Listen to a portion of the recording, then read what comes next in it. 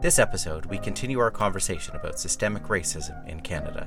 This time, we focus on what decision makers can do and are doing to create opportunities for Black Canadians.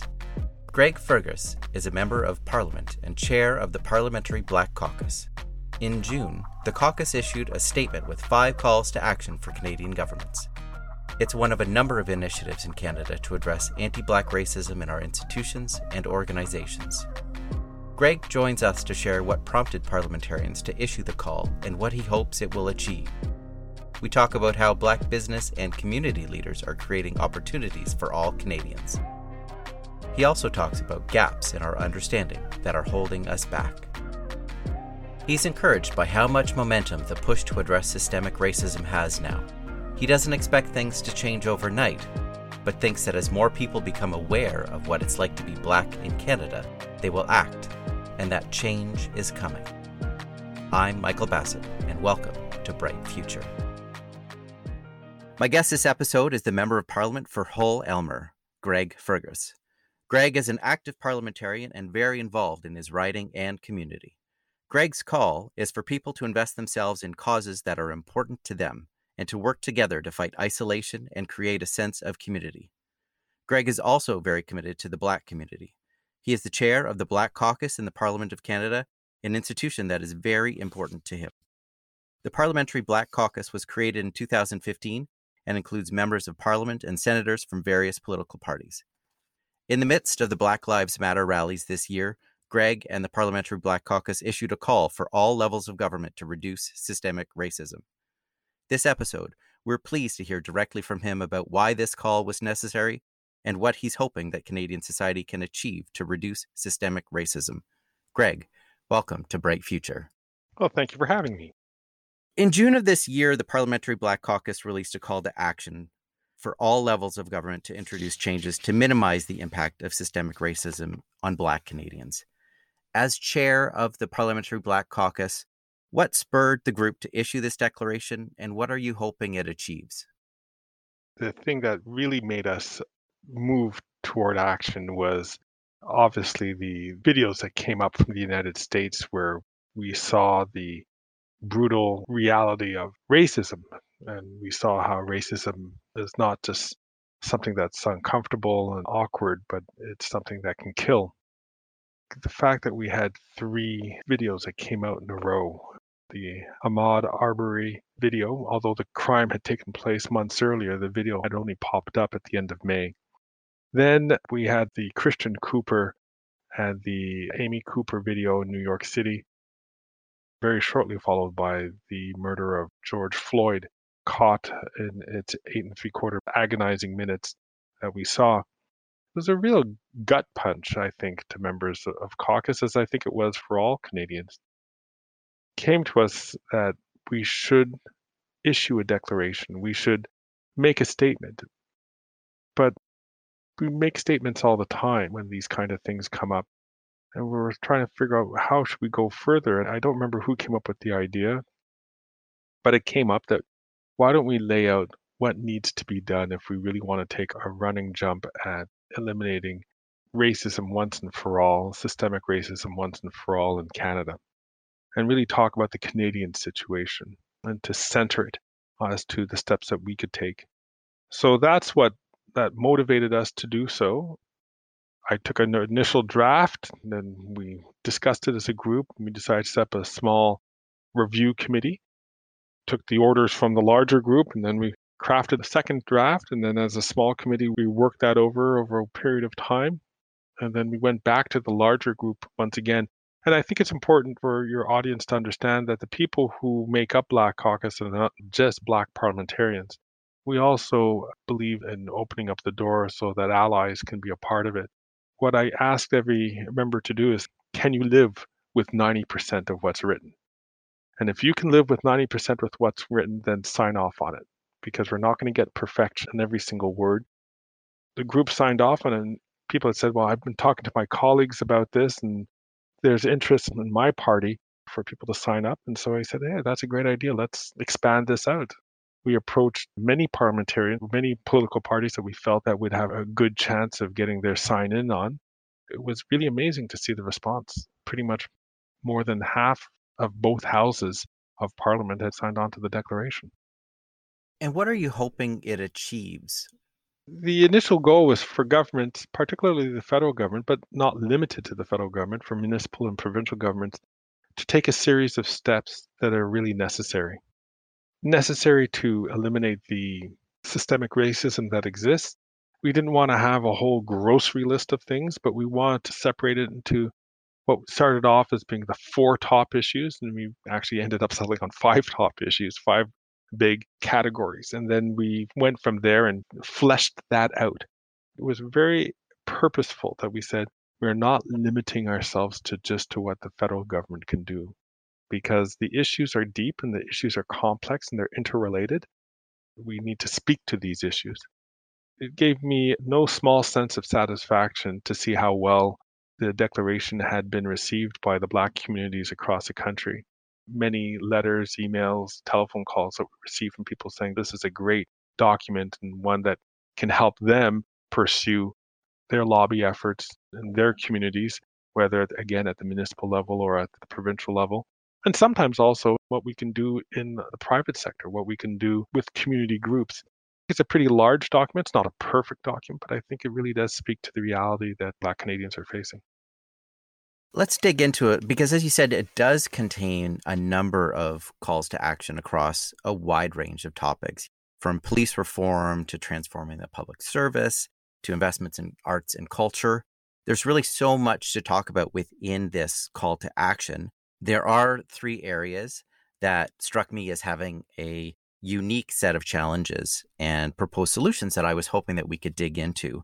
Those 3 are around the calls for support for the economic tools for Black business leaders, on the capital investments for the arts, and this call for disaggregated data.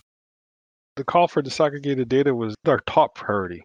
And the reason why is that if we want to change things, we need to measure it. And although we have studies which take a look at parts of the realities that Black Canadians face, there is not the big study which takes a look at this. If we do have a big study that looks at it, it then becomes a wider study. It's not just about Black Canadians, it's about visible minority. We've long felt that visible minority hides the reality faced by Black Canadians. Over the last 25 years, our coming to terms with social policy and economic policy and how it affects Indigenous peoples. It's long and well overdue that we've done that. When we take a look at visible minorities, it doesn't look that bad.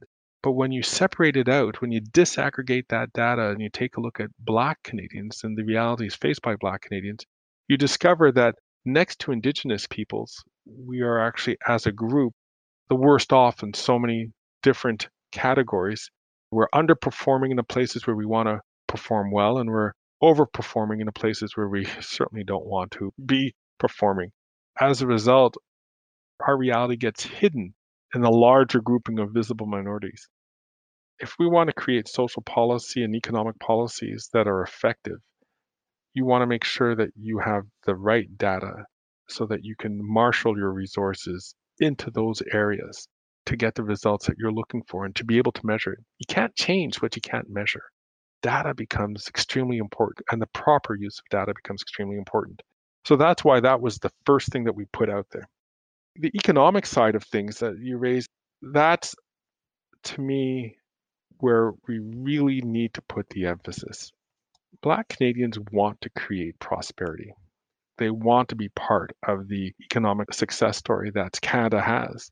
And yet we are not part of that. When we take a look at the studies that we were able to disaggregate the data out of, you'll see that Black businesses are performing well below what their potential could be. And a part of that is due to lack of access to capital, or if they do get access to capital, they get a smaller loan profile. When you think of economic activity, most people don't think of the Black community as being an economic power. Whereas we're 1.2 million Blacks in this country. There is a great potential for economic growth. That's a big initiative where we want to go and how we want to be seen. Let me dig into the economic side a little bit. In the declaration, it talks about the support for Black business leaders, and you highlighted that many Canadians would be shocked to learn the legal and practical barriers that had been imposed on Black Canadians and or Black communities, and that these existed well into the second half of the 20th century. What are some of those examples of legal and practical barriers that you think all Canadians should be better aware of? Look, emancipation, the official end of slavery, happened in 1834, 186 years ago. Yet, since that time, true emancipation really hasn't been afforded to Black Canadians for much of that period. When you take a look at the official policies in terms of owning land, having deed to properties in Canada, that was always a barrier that was faced by Black Canadians formally and then very much informally, well into the second half of the 20th century. We're seeing some of the results of that, for example, in Nova Scotia, where African Nova Scotians are just because of a recent court ruling are being able to get the actual deed to the properties that their families have been on for generations. And I'm talking well over 100 years. But without that deed, you can't sell it, or you can't sell because no one can buy it without having an official deed. When you don't have that deed to your property, to that land that has always been yours, no one else has come onto it, the consequences of that are enormous in terms of creating wealth. If you don't have that land base by which you can establish a profile of what your assets are, well, then you're a higher risk for receiving loans from the banks. And so the banks are just less likely to extend credit to you. We know how important credit plays in terms of creating wealth that can survive from one generation to the next. That would be a perfect example of that. There's evidence that in Canada, and there's some studies which have shown that in Black dominated neighborhoods, banks were highly unlikely to extend credit again for the purposes of buying into those neighborhoods or renovating the homes in those neighborhoods. So as a result, that creates systemically greater poverty, or at least less wealth. That has consequences which pass on from one generation to the next. It doesn't allow Blacks to be part of the economic growth that had happened over Canada, especially in the post-Second World War days. Whereas other groups and more recent groups that would come to Canada by not facing that form of systemic discrimination had been able to create that wealth. You see over time, over a couple of generations, the gap that would be created between new groups that had arrived and generations of Black Canadians who have been in place. And despite those barriers, there are significant numbers of Black business leaders. There are Black business leaders in organizations and Black business owners. And one of the things that your declaration highlights is that the pandemic has had a differential impact on Black-owned businesses.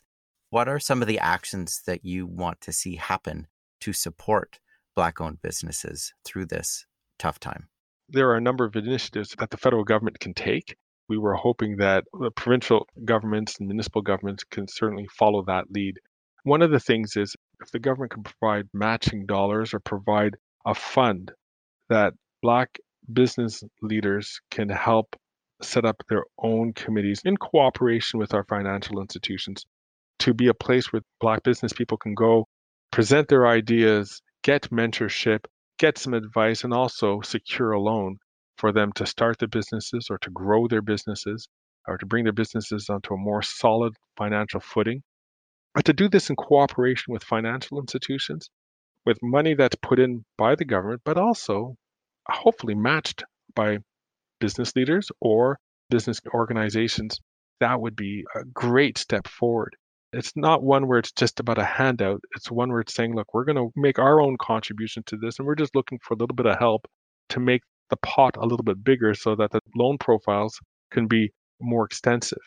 Just a fact that Blacks could manage that pot, that would allow us to make the necessary connections, allows those networks. Back in the 1990s, Prime Minister Chrétien set up the Team Canada trips. We'd bring business leaders, we'd go to another country, and we would sign economic deals. And it was a very useful process for helping facilitate and to catalyze the completion of agreements that our companies were working with foreign companies or foreign governments. But the funny thing is, very shortly after these Team Canada sessions started getting up, did you know that half of the deals were not signed on the ground. Half of the deals were signed in the plane. In other words, it was people were paying to have the opportunity to meet other leaders and to realize, oh, you know what, we can cooperate, we can work out deals, and we can help each other. That was half the value proposition was being on the plane. Well, this is similar to what I would love to see here by setting up these organizations and bringing Black people together, working with financial institutions. Yes, it's important to work with financial institutions, but I'm convinced half of the value of it will actually be having Black business leaders meet each other, learn about what each other is doing, and supporting each other and creating even more prosperity, not only for the Black community, but for all Canadians. It is an incredible opportunity when you can get people into a room and have them make those connections. We certainly see that at the Conference Board. I want to connect that to another major initiative, which is focused on advancing Black leaders, and that is the Black North Initiative. How do you see this initiative fitting in with the calls of the Parliamentary Black Caucus? That initiative and others, there's probably three main initiatives which have come to light over the last couple of months. The Black North Initiative is an excellent one, and it fits in with the model that I was talking about in terms of working with the private sector who want to make a contribution, who want to be part of the change, who want to see Black Canadians succeed as well as any other group of people in this country. Having them work in partnership with and supportive of Black business leaders to help us create those links, to help create the opportunities to grow. What we've seen over the last couple of months is a realization that a greater consciousness raising amongst business leaders and Black business leaders that there's a real opportunity here. And there's an opportunity for us to work together, and there's an opportunity for us to create wealth, not just for Black Canadians. Far from it, it would be for all Canadians. I'm quite convinced that if Black Canadians and Indigenous peoples succeed, all of Canada succeeds. It's in everyone's interest to make this a reality. We've got the Black North Initiative. We have your Parliamentary Black Caucus, which is the third initiative that you're thinking of. Parliamentary Black Caucus, we're just trying to set the framework to encourage people to act, but the real work is being done by groups like Black North. But there's also the Black Opportunities Fund, which would be larger than just an economic initiative. They would want to talk about culture. They would want to talk about community supports. There's also a really big organization in Quebec that is already in the field of incubating Black businesses. It's called the Le Groupe 3737, and they've been working with a whole bunch of Black business groups in Quebec as well as in Atlantic Canada. Those are the three big initiatives that I'm aware of that have come to light. They have been part of that awareness that had occurred since the end of May, early June. People have been working on these files for years, but there seems to have been a real awakening and saying, let's do something now because the status quo is not acceptable. We know that we can do better. We believe strongly in the potential of Canada. We want our Canada to live up to its ideals, and we need to all work together to try to make that happen.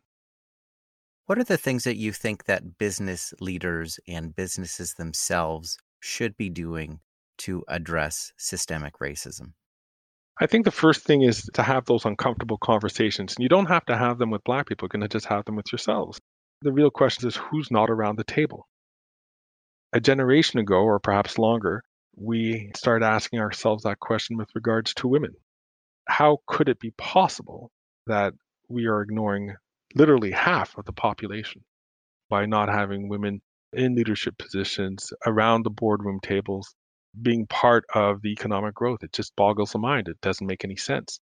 How is it that we have 1.2 million Black Canadians, but yet very few of them in leadership positions in our organization? I think those are the tough, uncomfortable type of questions. Outright racism is a very small factor, very small factor. I think what the big factor is the unconscious prejudices that we may have that we don't even know we have, and that's what makes them so tough. But we have certain assumptions about people, and when we think of business leadership, I don't think many people think of Black leaders. Yet we know that there are some very successful Black Canadian economic leaders. Why is that? Whenever we appoint people to boards, no one has a bone of racism in their body, but yet the results, when you take a look at them on a large scale, you'd see very, very few Black people around the boardroom table. So how did we go from no racism to this wonky result on a large scale? And each and every decision that we make is probably valid and accurate, but maybe it's because we just didn't think of asking. Maybe it might be that we don't have social interactions with Black Canadians. We need to dig a little deeper and take a look at that question as to know who's not around the table. There were a number of studies which came out of Rotman. The companies which are the most diverse are the most resilient and the most successful ones. And it makes sense. For example, if you have only men around the table making decisions about their products and no women present to give input, you're really taking a big unnecessary risk that your product will not be well seen by half of the population. They've discovered at the Rotman School in their studies is that the more representation you have, you lower the risk of making a real faux pas, or you are increasing the risk of having products which appeal to the widest possible market. And that's why those organizations tend to be more resilient. You also get different ideas. There's just a different way of seeing the world when you're considered to be part of a minority. They can see the majority view, but they also could have a little step back and they could see something from a different perspective. And when you do that, that's sort of a bilingualism of the mind, you're able to conceive of things that normally you and I might be houseblind to.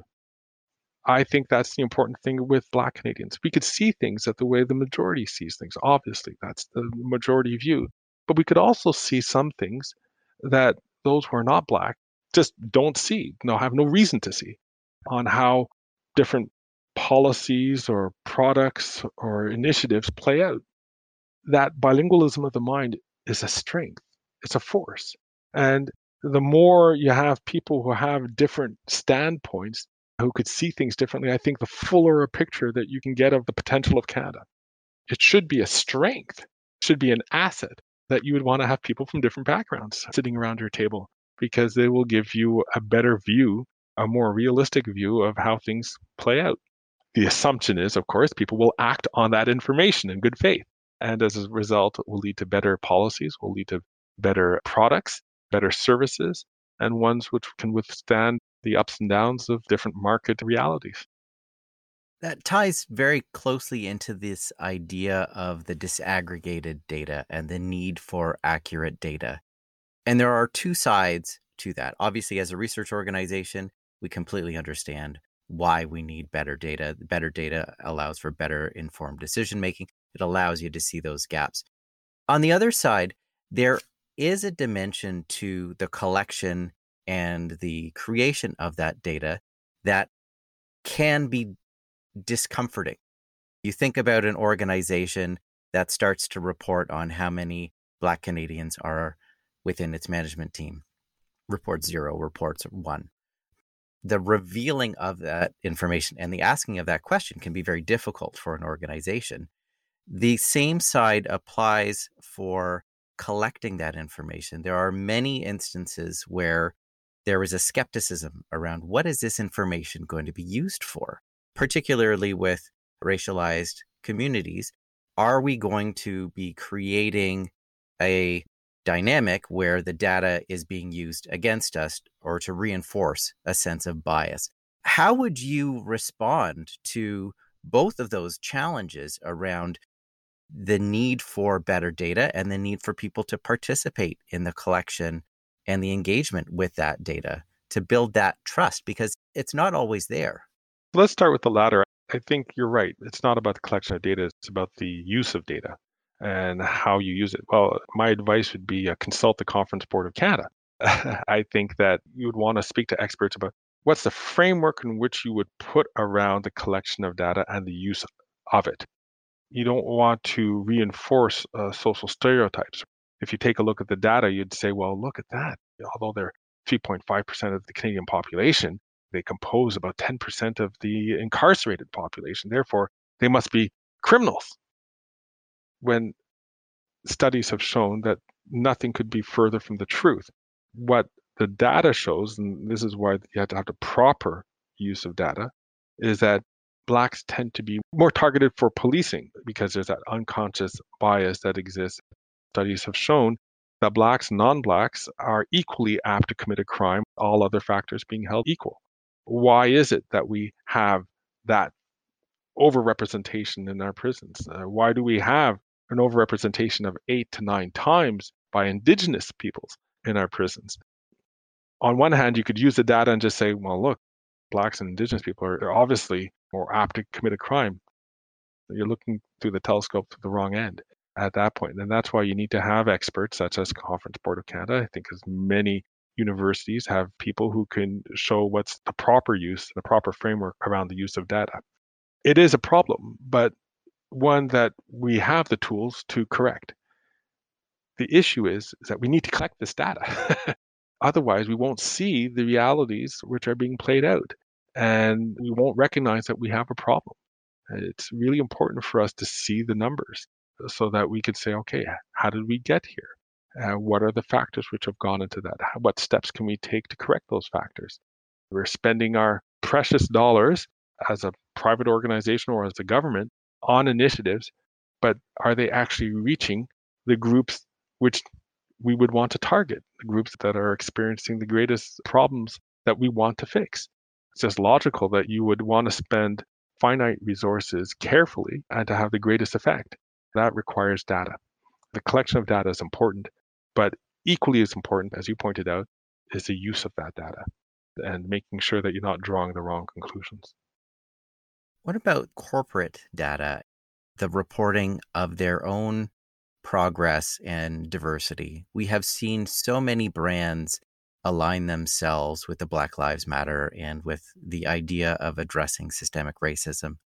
And it is really important to move beyond words into actions. And one of those actions that has been recommended is be transparent on your actual diversity.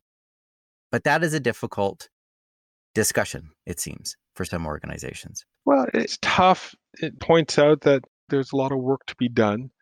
But I think it's really important for these organizations not to be embarrassed by the figures. We are where we are.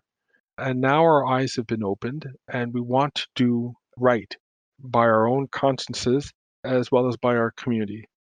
We got to start somewhere. I don't expect perfection. I'm not going to hold it against companies if they take a look at their composition right now and the numbers are not where they would like to be. Let's work together to set out the opportunity to say, okay, look, we can't change everything overnight, nor should we. Why don't we say, here's where we are, and we hope to do better over a certain period of time, and then take the steps to get people in the pipeline so that you're attracting the people who you need to have at your board, but making sure that these folks come from a more diverse background. I'm not part of this folks who feel that we have to have everything resolved overnight and everybody has to be perfect on this. That's unrealistic. But I am a person who expects us to make progress, to consciously take measures to address these issues. I'd rather deal with somebody who's saying, look, here's where we are. We're not where we should be, but we engaged to do it. Here's how we could set out a plan going forward. And please measure us against this very now publicly announced plan of where we want to go. And I think we'll see progress. And I think it will be a really good thing for us to do. To expect everything to be done overnight is too tough. I just don't want anybody to use that as an excuse not to do anything. I do expect everyone to put their shoulders to the wheel and to do their part for making a better Canada. And I think it's in their bottom line interest to do so. What do you wish more Canadians understood about the lived realities of Black Canadians and the impact of race and racism on the lives of their colleagues, of their friends, of their neighbors? I would like people to understand how patently unfair it is to be judged not for your skills or for the content of your character, but to be judged so many different ways for a physical trait that you can't do anything about, nor would you want to do anything about. I think that's the important thing. And I think everybody's lived that at some point in their lives, and just to understand how different peoples can experience that. I think that would be the first thing. Second thing is that by being aware of that possibility, I think that transforms people. Once you become aware of something, you really can't stop being aware of it. That forces people to see the world a little differently. I believe that once people are aware of things, then they'll act upon them. I believe that we do want to be better people. We do want to make an impact on our world and on our society. We can get there. But that's going to take work. I'm inviting everybody to get to know their neighbors a little bit better, to read books that deal with these issues. Reading is the best way to live another life, to step inside somebody else's shoes. I shouldn't say it's the best way, it's the easiest way of doing it. Perhaps the best way is just to speak to your friends and neighbors, to understand a little bit more of what they might face. Why, when I, even as a member of parliament, go into a store in a different city, chances are the store detective is going to be paying a little bit more closer attention to me, to making sure that I'm not stealing anything or shoplifting anything than other people. If I were to drive, I take the bus. But if I were to drive an expensive car, I'm way more likely to be stopped than someone who is white.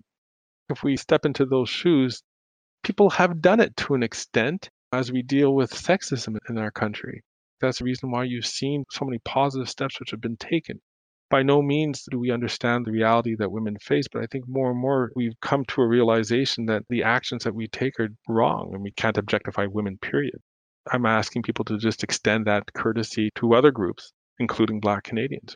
You can do that for people of different sexual orientations, different religions. There's so many different ways that we can apply that. Understanding lived reality as being different, we not only become more aware of our actions and we can reduce that as a result, but I think it just leads to fuller lives, as to understanding that it's more than just individual me in this world. Greg, what makes you optimistic that this time and this conversation will have a lasting impact and will be able to transition from words into actions to actual change? We're recording this interview in the first week of August. The events which took place were at the end of May, beginning of June. Usually when things happen, explode onto social media, they last for a couple of days, maybe a couple of weeks at tops, and then goes away, fades into the background. This is different. For more than 2 months, we've been, at least in Canada, if not around the world, but certainly in Canada, we've been having really deep conversations and taking a closer look at our society and what we're doing. That's what leads me to have a lot of confidence. When I partake in different Black Lives Matters rallies across the country, Blacks are nowhere close to being the majority of the crowd. It's our sisters and brothers who are not Black who are leading this. To me, something has fundamentally changed. This is what gives me great optimism, is that we are talking about it. We want to do something about it. Canadians very quickly, I realized, said, we don't want what's being offered south of us. This is not on to see a person being treated like a rag doll with a knee on his neck, even with other people saying, stop it, stop it.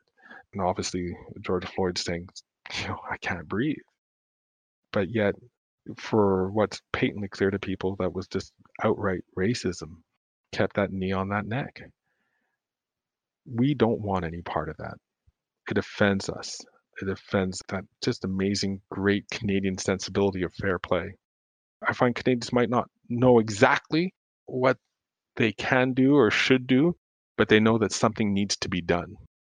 I think it's been priced in now. The expectation is that governments, businesses, community organizations are going to do something about this. We don't know what, but just do something, because we don't want to get to that point where we've seen what has happened elsewhere.